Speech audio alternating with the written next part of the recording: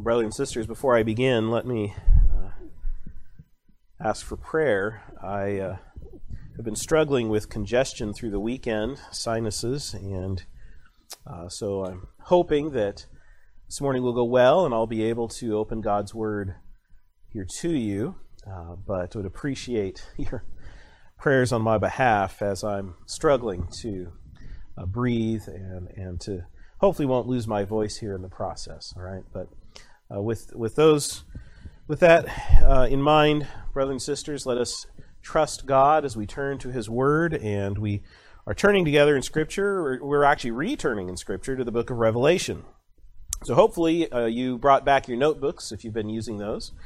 And if you haven't, please remember to bring those with you. But turn with me in your notebooks or in God's Word to Revelation chapter 3, verses 1 to 6. While you're turning there to Revelation, what do you think of when you hear the word revival? Now, for some of you who grew up in church, the idea of revival is a series of meetings where you invite in a special evangelist to preach and to seek the salvation of lost sinners through these meetings and the preaching of the gospel. But for me, as someone who loves church history, when I hear the word revival, I think of the revivals in our nation's history, like the Great Awakening, the first Great Awakening here in America.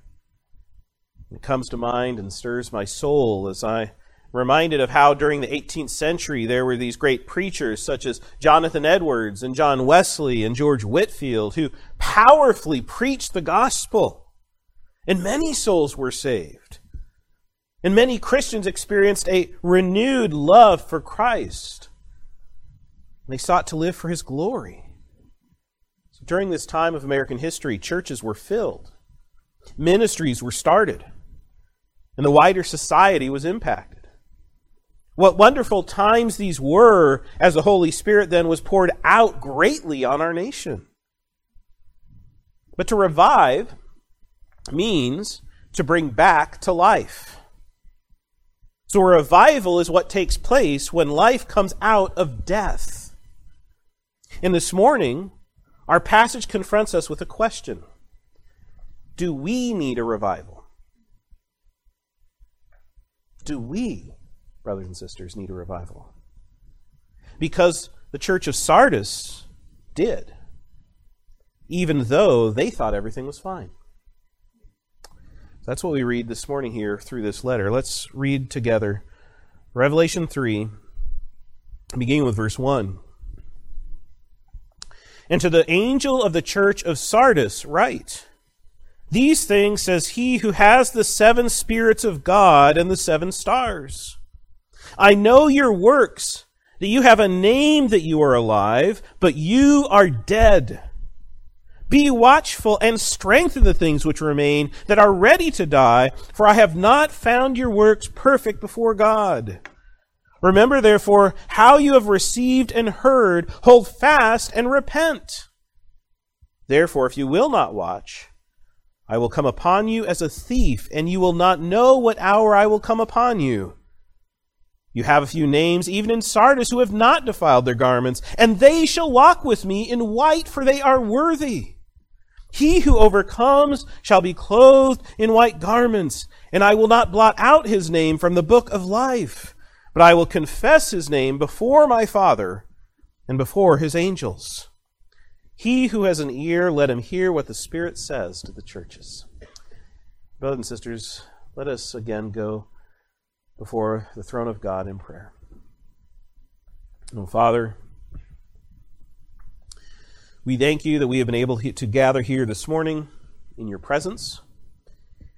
And we've come to the time that you have appointed for us to hear and receive the truths of your word. Father, may Christ be glorified among us as we are confronted with the deadness of sin and of the life that Christ gives us through your Spirit. Father, we pray that even as we hear these words, we will wrestle over this question in our hearts Do we need a revival? Because, Father, you are the one who gives life, and it's through this life then that we have hope. Because our only hope in life and death, as we have sung, is Christ alone. Christ alone. Father, I pray that you will use me in my weakness, that your strength will be poured out through your Holy Spirit as your word is proclaimed. Father, I pray that even through congestion, this will not distract us then from the precious treasure that you give us in your word. So, Father, we pray for these things in the name of our glorious Savior, Jesus Christ. Amen. Amen. So do we need a revival? Brothers and sisters, what this passage is telling us is to watch out for our deadness. Watch out for deadness. And this is seen through the 4 parts of this letter. First, in a false reputation. Second, through a full repentance. Third, in a faithful remnant. Fourth, with a final reminder. Let's begin then in verse 1, where we read of a false reputation. And since it's been a few weeks since we have been in the book of Revelation, let us briefly review. This is a book that has been written by the Apostle Paul to churches that are in the region of Asia Minor, which would be in the modern-day nation of Turkey. But in this book, John, the Apostle John here, records these visions that he has received from God about Jesus Christ on the Lord's Day. And so it's through these symbolic visions that John writes down the things which he had seen, both the things which were true in his time and the things which would soon take place after he had written. This book then is to be sent to these 7 churches, which are all struggling and suffering in various ways through tribulation as an encouragement to endure. And these 7 churches then represent all of Christ's churches through this age, which is why this book remains an encouragement to us today. You see, Revelation is a book of hope for God's people, since he is ruling and reigning from heaven over all things until he returns. Which is why Revelation opens with a glorious vision of Christ Jesus in all his sovereign glory as King. And as we come to chapters 2 and 3, this glorious Christ then turns to address each of these 7 churches with a letter. And what we see is all is not well among them. So he speaks to each church so that they will overcome the world through their faith in Christ, who has overcome the world through his death and resurrection glory. Consider for a moment the situation of each of the churches we have studied so far.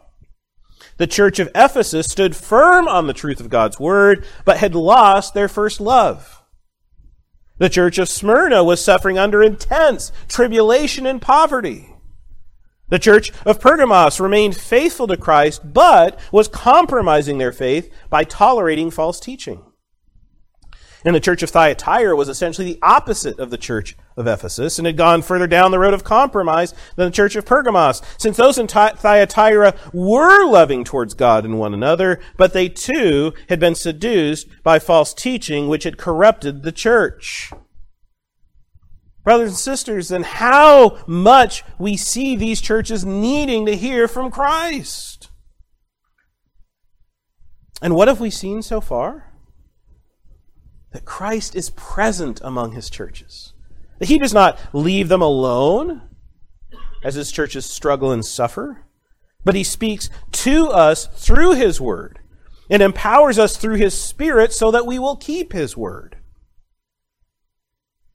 So why then we come here in chapter 3 to the 5th letter, which we see is written to the church of Sardis. The verse begins, "And to the angel of the church in Sardis write." Now, what do we know about the city of Sardis? Sardis was less than 40 miles southeast of Thyatira, the previous church, and it was an ancient city which had been the capital centuries before, of the kingdom of Lydia, as well as the center of the Persian government for a time. Sardis had also been a wealthy commercial center and was a well-known military stronghold.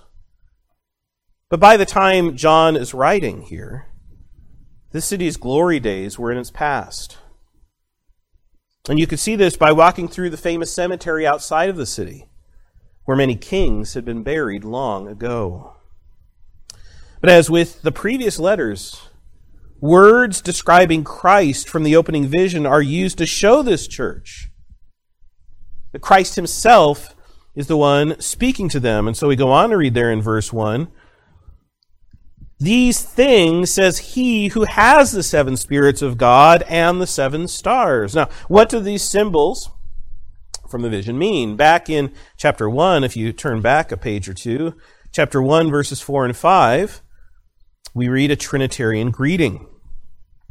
"Grace to you and peace from him who is and who was and who is to come, and from the seven spirits who are before his throne, and from Jesus Christ, the faithful witness, the firstborn from the dead, and the ruler over the kings of the earth." So him who is and who was and who is to come refers to God the Father. And the seven spirits who are before his throne refers to God the Holy Spirit. And Jesus Christ refers to God the Son. Remember, the number 7 symbolizes fullness or completeness or perfection. And it's one of the central numbers in this book. So the seven spirits of God here is the fullness of the Holy Spirit that is there with Christ. But not only does Christ have the seven spirits of God and the Holy Spirit, he also has, we see here, the seven stars. Seven stars. And John explained earlier what these were. And you could move forward a little bit in chapter 1, verse 20. Or we read, "The mystery of the seven stars, which you saw in my right hand, and the seven golden lampstands. The seven stars are the angels of the seven churches, and the seven lampstands which you saw are the seven churches."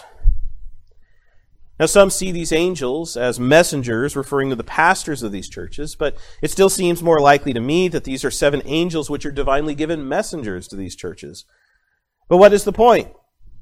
That Christ in his glory is in control of what the Spirit does and of these churches' angels. This letter is then written to the church of Sardis as coming from this Christ with all of his authority and power. And so he is the one that's in control of this church. And this church is accountable before him in his glory. Well, what does he say as this verse continues? "But I know your works." He sees what they are doing from the throne of heaven, and nothing is hidden from his sight. So he gives them an unbiased and true assessment of their works. But what does he see? Unlike the other churches, he doesn't see anything positive here. So he immediately addresses their main problem. He says, "I know your works, that you have a name, that you are alive. You are dead." So their name is one of life in Christ. Today, this church would probably be called Life Church, because they have the appearance of spiritual life. And what they had done through their history has given them the reputation among other churches of being alive. This was known as a church as one with spiritual vitality. It's a church that manifested vibrant life in Christ. And yet Christ lowers the boom here. He says their appearance isn't reality. And so he says to them, "You're dead." Now, imagine for a moment that Christ was here present with us. And while we were worshiping, he went outside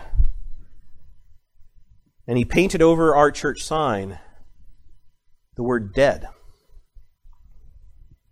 So as we leave, our church's name, Cornerstone Fellowship Church, is now covered with his diagnosis of our spiritual condition: dead. We may ask ourselves, what do you mean, dead? We still gather to worship you, Christ. We still spend our time singing your praises. We have commended ourselves and committed ourselves to prayer. We devote ourselves to hearing your word preached. We carry out our ministry in your name. What do you mean, dead?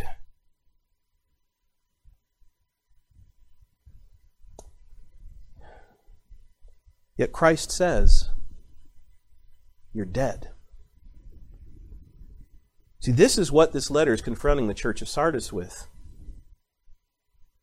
You are dead. How these words would have stung as this church would have heard them. How hard it would be for them to accept Christ's diagnosis. And yet, it was unquestionably true because Christ knew their works. Well, how are they dead? George Eldon Ladd, I think, summarizes well their deadness.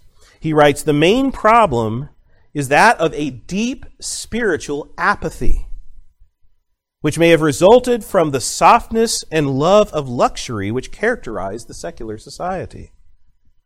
So they were living at ease in this world, uncaring about the things of God, and while they may have continued going through the motions, their souls were dead as they carried on as Christians in name.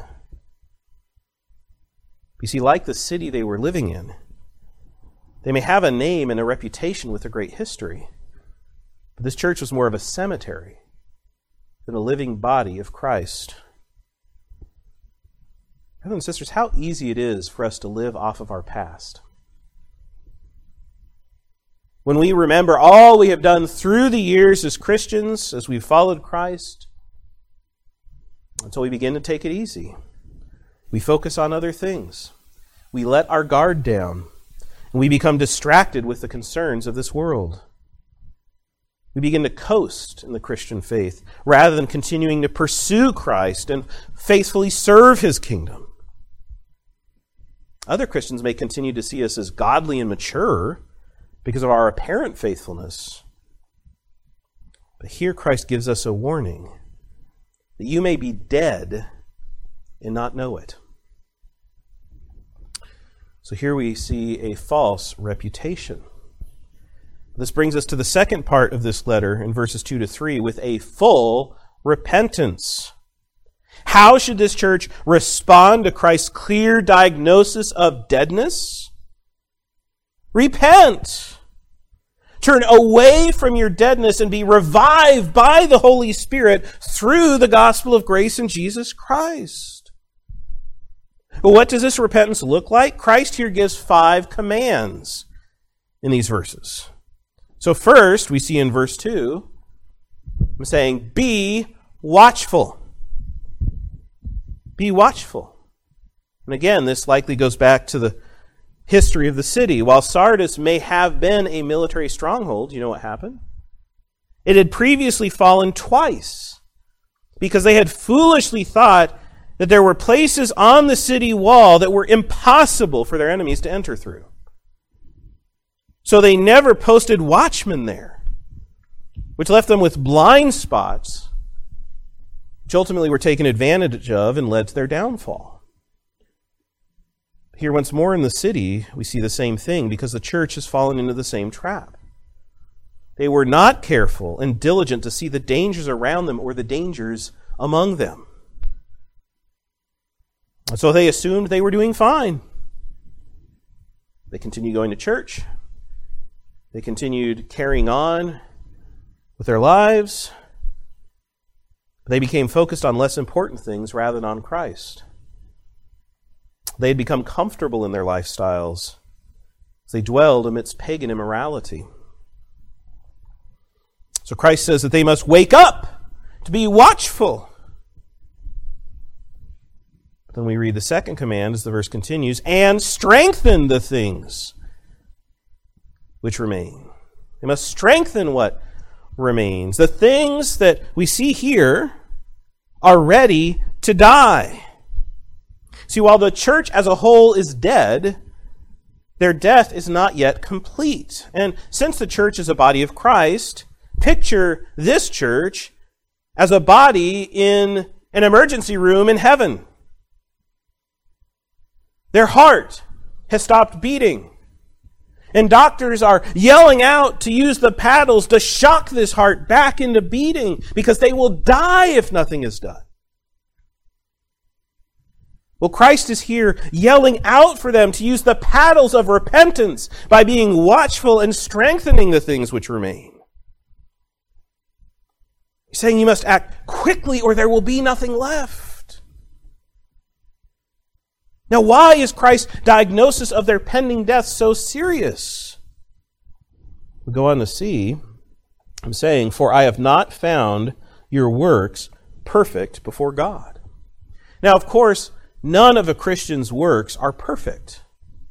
But what Christ is condemning here is their works because they were incomplete or inadequate. See, while we are not saved by our good works, Christ saves us to free us to do good works. And this church wasn't doing them. Their lack of good works then revealed that there wasn't spiritual life in them, but spiritual death. How then will they be watchful and strengthen the things which remain? We go on to read in verse 13, the third command. Remember, therefore, how you have received and heard. They're to remember how they have received and heard the gospel. Because our spiritual lives come through Christ's regenerating power when we receive and hear the gospel of Christ's grace. That Christ, out of his love for us, while we deserve death and the judgment of God for our sins, takes our place and lives the life of righteousness we refuse to live in our sin, and then is nailed to the cross. So our sin under the judgment of God, our death under the judgment of God is punished by Jesus Christ. And this great tragedy becomes a triumph where we look to him with faith, with eyes of faith, and see in him the one who took our place, our substitute, so that we no longer endure the wrath and judgment of God, but we rejoice and enjoy the very love of God through Jesus Christ. This is the message that this church had heard, that this church had received. But they must remember how they had received and heard the gospel through faith. They believed in Christ by trusting in his work for them and repenting of their sins against them. You see, they must continue in this faith. They must continue with this repentance. Christianity is a lifestyle of faith and repentance before God. So we go on then to see the fourth command, hold fast. Hold fast cannot remain indifferent to the things of God as they had become. They cannot rely on themselves or on their past. And they cannot give in to temptation or to pressure. This then is true repentance. That's the fifth and final command, which really summarizes the others here. Where you confess sin and rely on Christ as you are watchful and strengthening your faith in him. But what happens if you don't repent, but continue on as they have been? Let's go on to see in this verse. He says, therefore, if you will not watch, I will come upon you as a thief, and you will not know what hour I have come upon you. See, if they will not watch, Christ come upon them as a thief. Now, if you have God's Word close by, turn with me to Matthew 24, verses 36 to 34, because this language was first used by Christ when he taught his disciples about the end of this age and his coming judgment. And so let's read together then Matthew 24, verses 36 to 44, these words from Jesus. But of that day and hour no one knows, not even the angels of heaven, but my Father only. But as the days of Noah were, so also will the coming of the Son of Man be. For as in the days before the flood, they were eating and drinking, marrying and giving in marriage, until the day that Noah entered the ark, and did not know until the flood came and took them all away. So also will be the coming of the Son of Man. Then 2 men will be in the field, one will be taken and the other left. 2 women will be grinding at the mill, one will be taken and the other left. Notice how verse 42 begins. What does Christ say? Watch, therefore.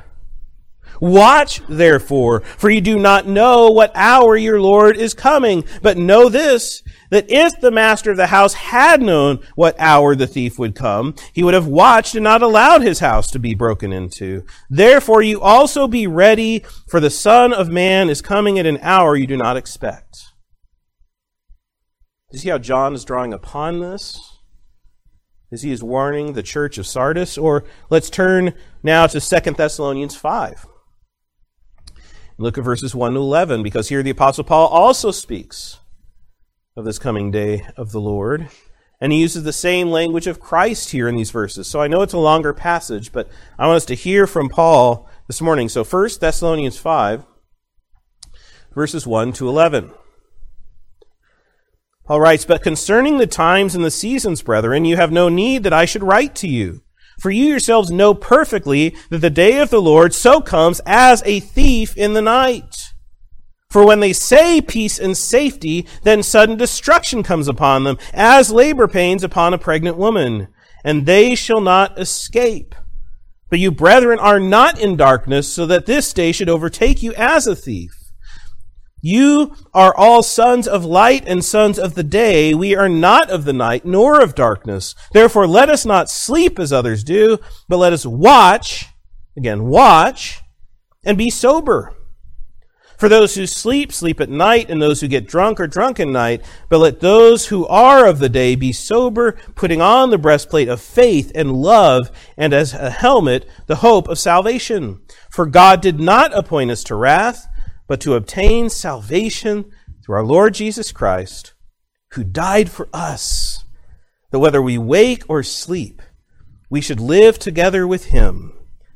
Therefore comfort each other and edify one another, just as you also are doing.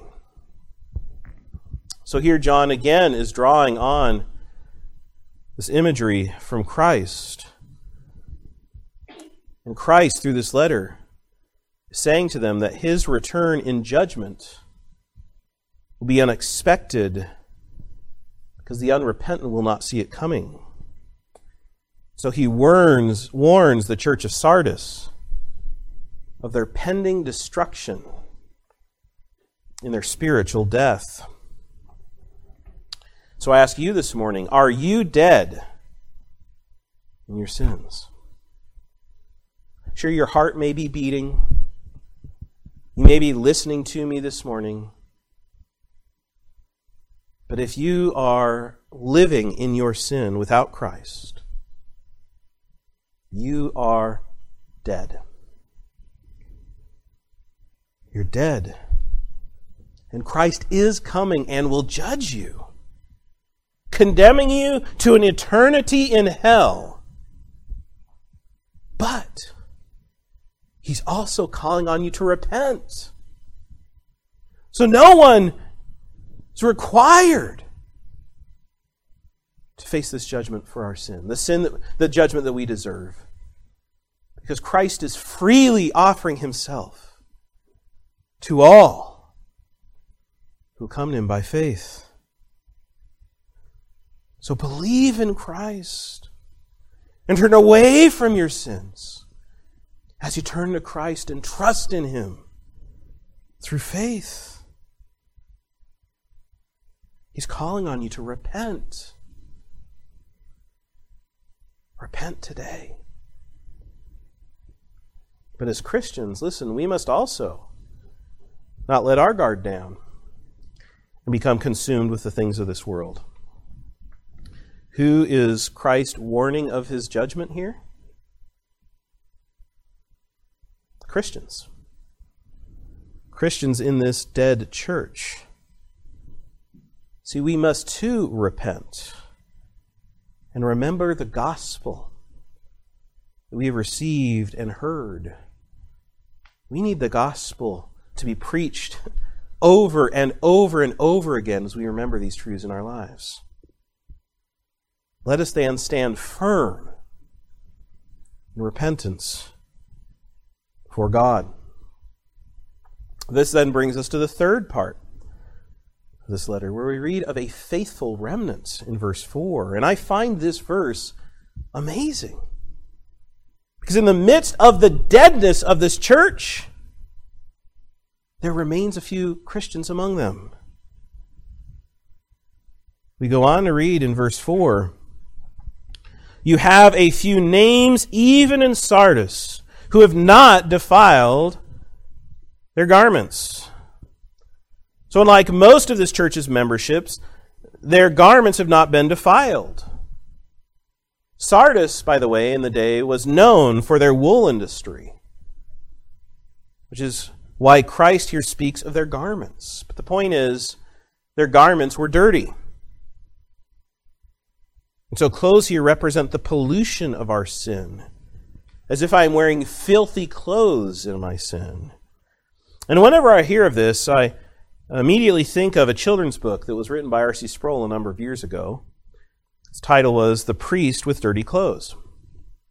And so in this story, Sproul draws from the story of Joshua the high priest in the Old Testament, Zechariah chapter 3, verses 1 to 5. And Sproul speaks of a priest who then falls off of his horse in the mud as he's on his way to preach before the king in his court, and he is no longer worthy to enter into the king's presence. And it's only through receiving new clothes, which are clean and pure, that he can then stand before the king. Well, of course, Jesus Christ is the fulfillment of these verses from Zechariah, and He is the one who takes away our dirty garments of sin and robes us with His clean garments of righteousness. This is then what we call the imputation of Christ's righteousness, that we are justified by God because Christ's righteousness becomes ours. We are forgiven of our sins through the death of Christ, but we are also given the righteousness of Christ so that when God looks at us, He judges us according to Christ's righteousness rather than our own sinfulness and shortcoming. This is the glorious truth of the gospel of Jesus Christ. So we see here that even in a church where most of its membership are wearing defiled garments of sin, there are a few who have not defiled their garments. What a testimony of God's grace. That in churches that are otherwise dead, Christ still has His people present. Which is why we shouldn't automatically dismiss Christians as false converts just because of the church they belong to, no matter how dead it may seem. We also see here how rare it is, right? There are only a few names out of this whole church who have remained faithful. But Christ's gospel can uphold these in the worst of situations and circumstances to keep them unstained. Well, how is this remnant described as verse 4 continues? Christ says, "And they shall walk with me in white, for they are worthy." So they walk with Christ in white. They live in His presence, and He clothes them in white. These white clothes symbolize Christ's purity. Since in His glory, Christ is clothed Himself in white robes. And so his righteousness becomes theirs. And they remain pure even in a church which has left Christ in their spiritual darkness. But one day, they will be able to walk with Christ in these white garments, triumphant over their enemies. Because these Christians are worthy of wearing his garments when he returns. But notice, our worthiness to walk with Christ and to stand before God is not found in ourselves. It's not found in our good works. These garments of white are given to us by Christ. So may we be encouraged, brothers and sisters, that no matter how hard things get, no matter how difficult things may become, Christ has a people who are kept pure in his righteousness to live faithfully in this world until he returns. And in a day where there is so much compromise and corruption and spiritual death among Christians and churches, listen, Christ has a remnant that will prevail. Because the gates of hell, as Jesus has promised, will not overcome his church. So this brings us to a final reminder then, in verses 5 and 6.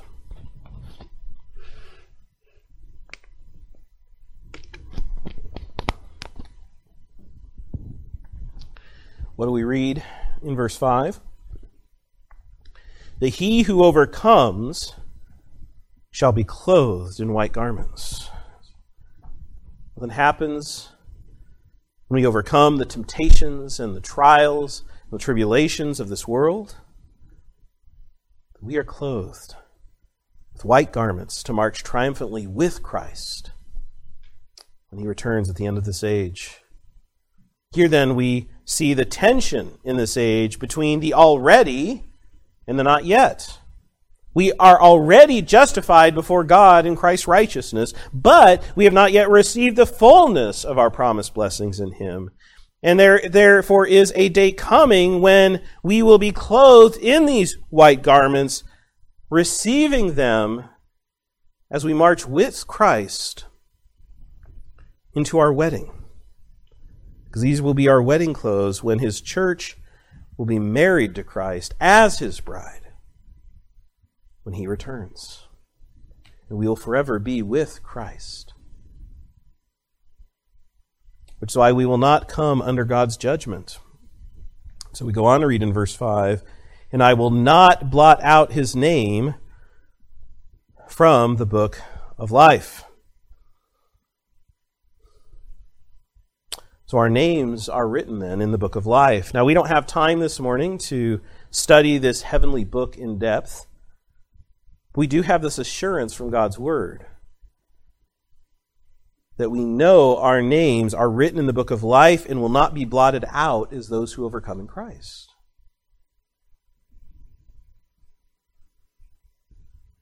And because we are wearing these white garments and because our names will not be blotted out from the book of life, what does Christ promise us?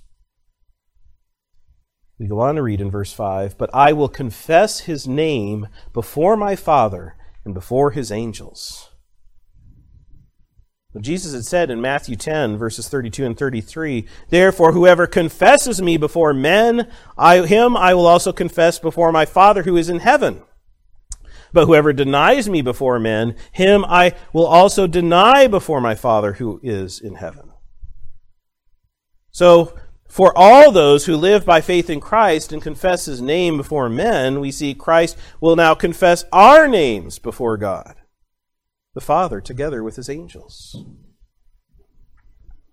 See, this church had been mixed up. They were relying on their name and the reputation of their name when what mattered? Whether they had confessed Christ's name so that he would then confess their name before God the Father and his angels.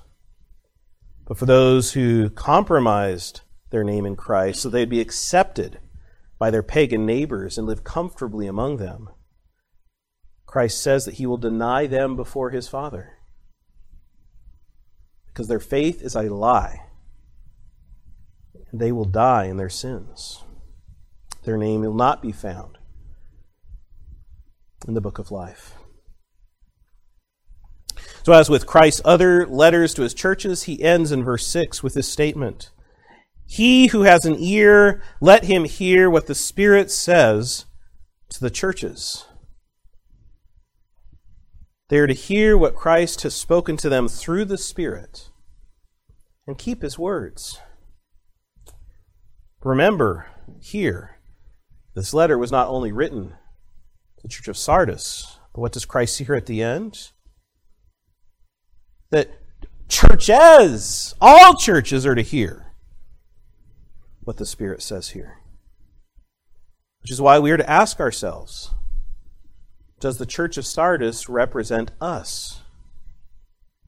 Does Christ describe our church with these words?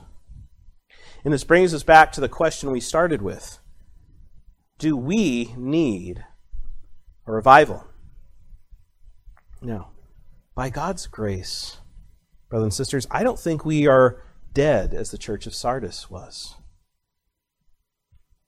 But we still face the same temptations and the same dangers that they face.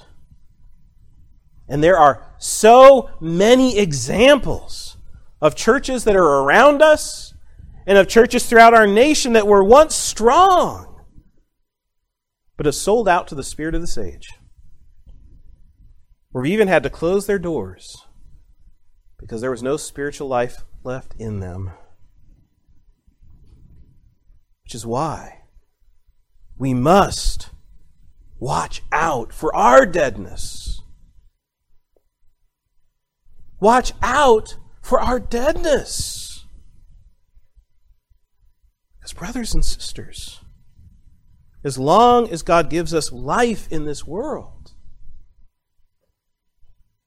may our faith be found in Christ alone, in whom our hope is found. And may our lives be lived as those who give glory to God with the life, the eternal life, the spiritual life that we receive through the Holy Spirit. Once more, let's listen to the words of George Eldon Ladd. He here describes the church of Sardis so well.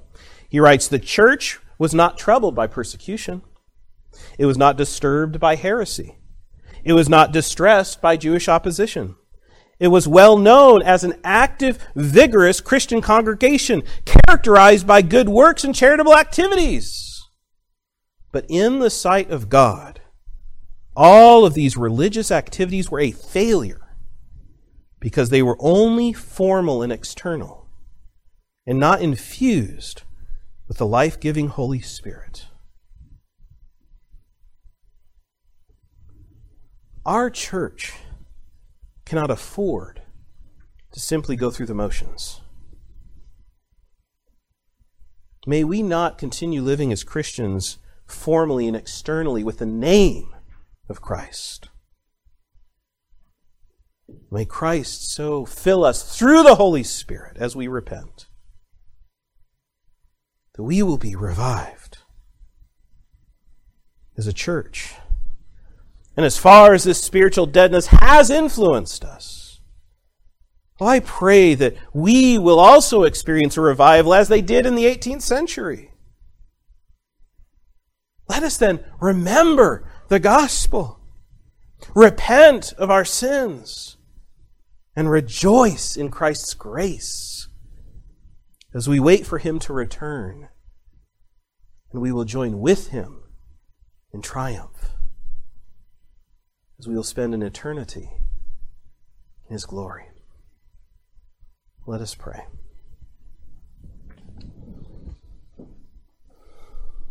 Father,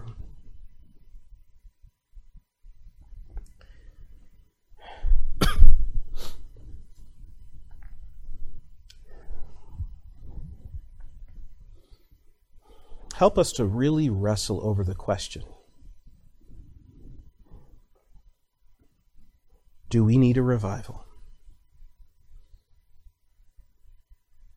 Because it is so easy for us as Christians to just go through the motions, to simply wear the label of Christian and go on and live as the world lives, to be comfortable with this world and carry on as if this world is what matters, rather than living with an expectation and a weight as we yearn for the world to come. Father, may we not be like the church of Sardis in its deadness, but may we repent of our sins and receive a revival in our souls, so that our names will be confessed by Christ himself before your throne. As we are told, well done, good and faithful servant. Enter into the joy of your master.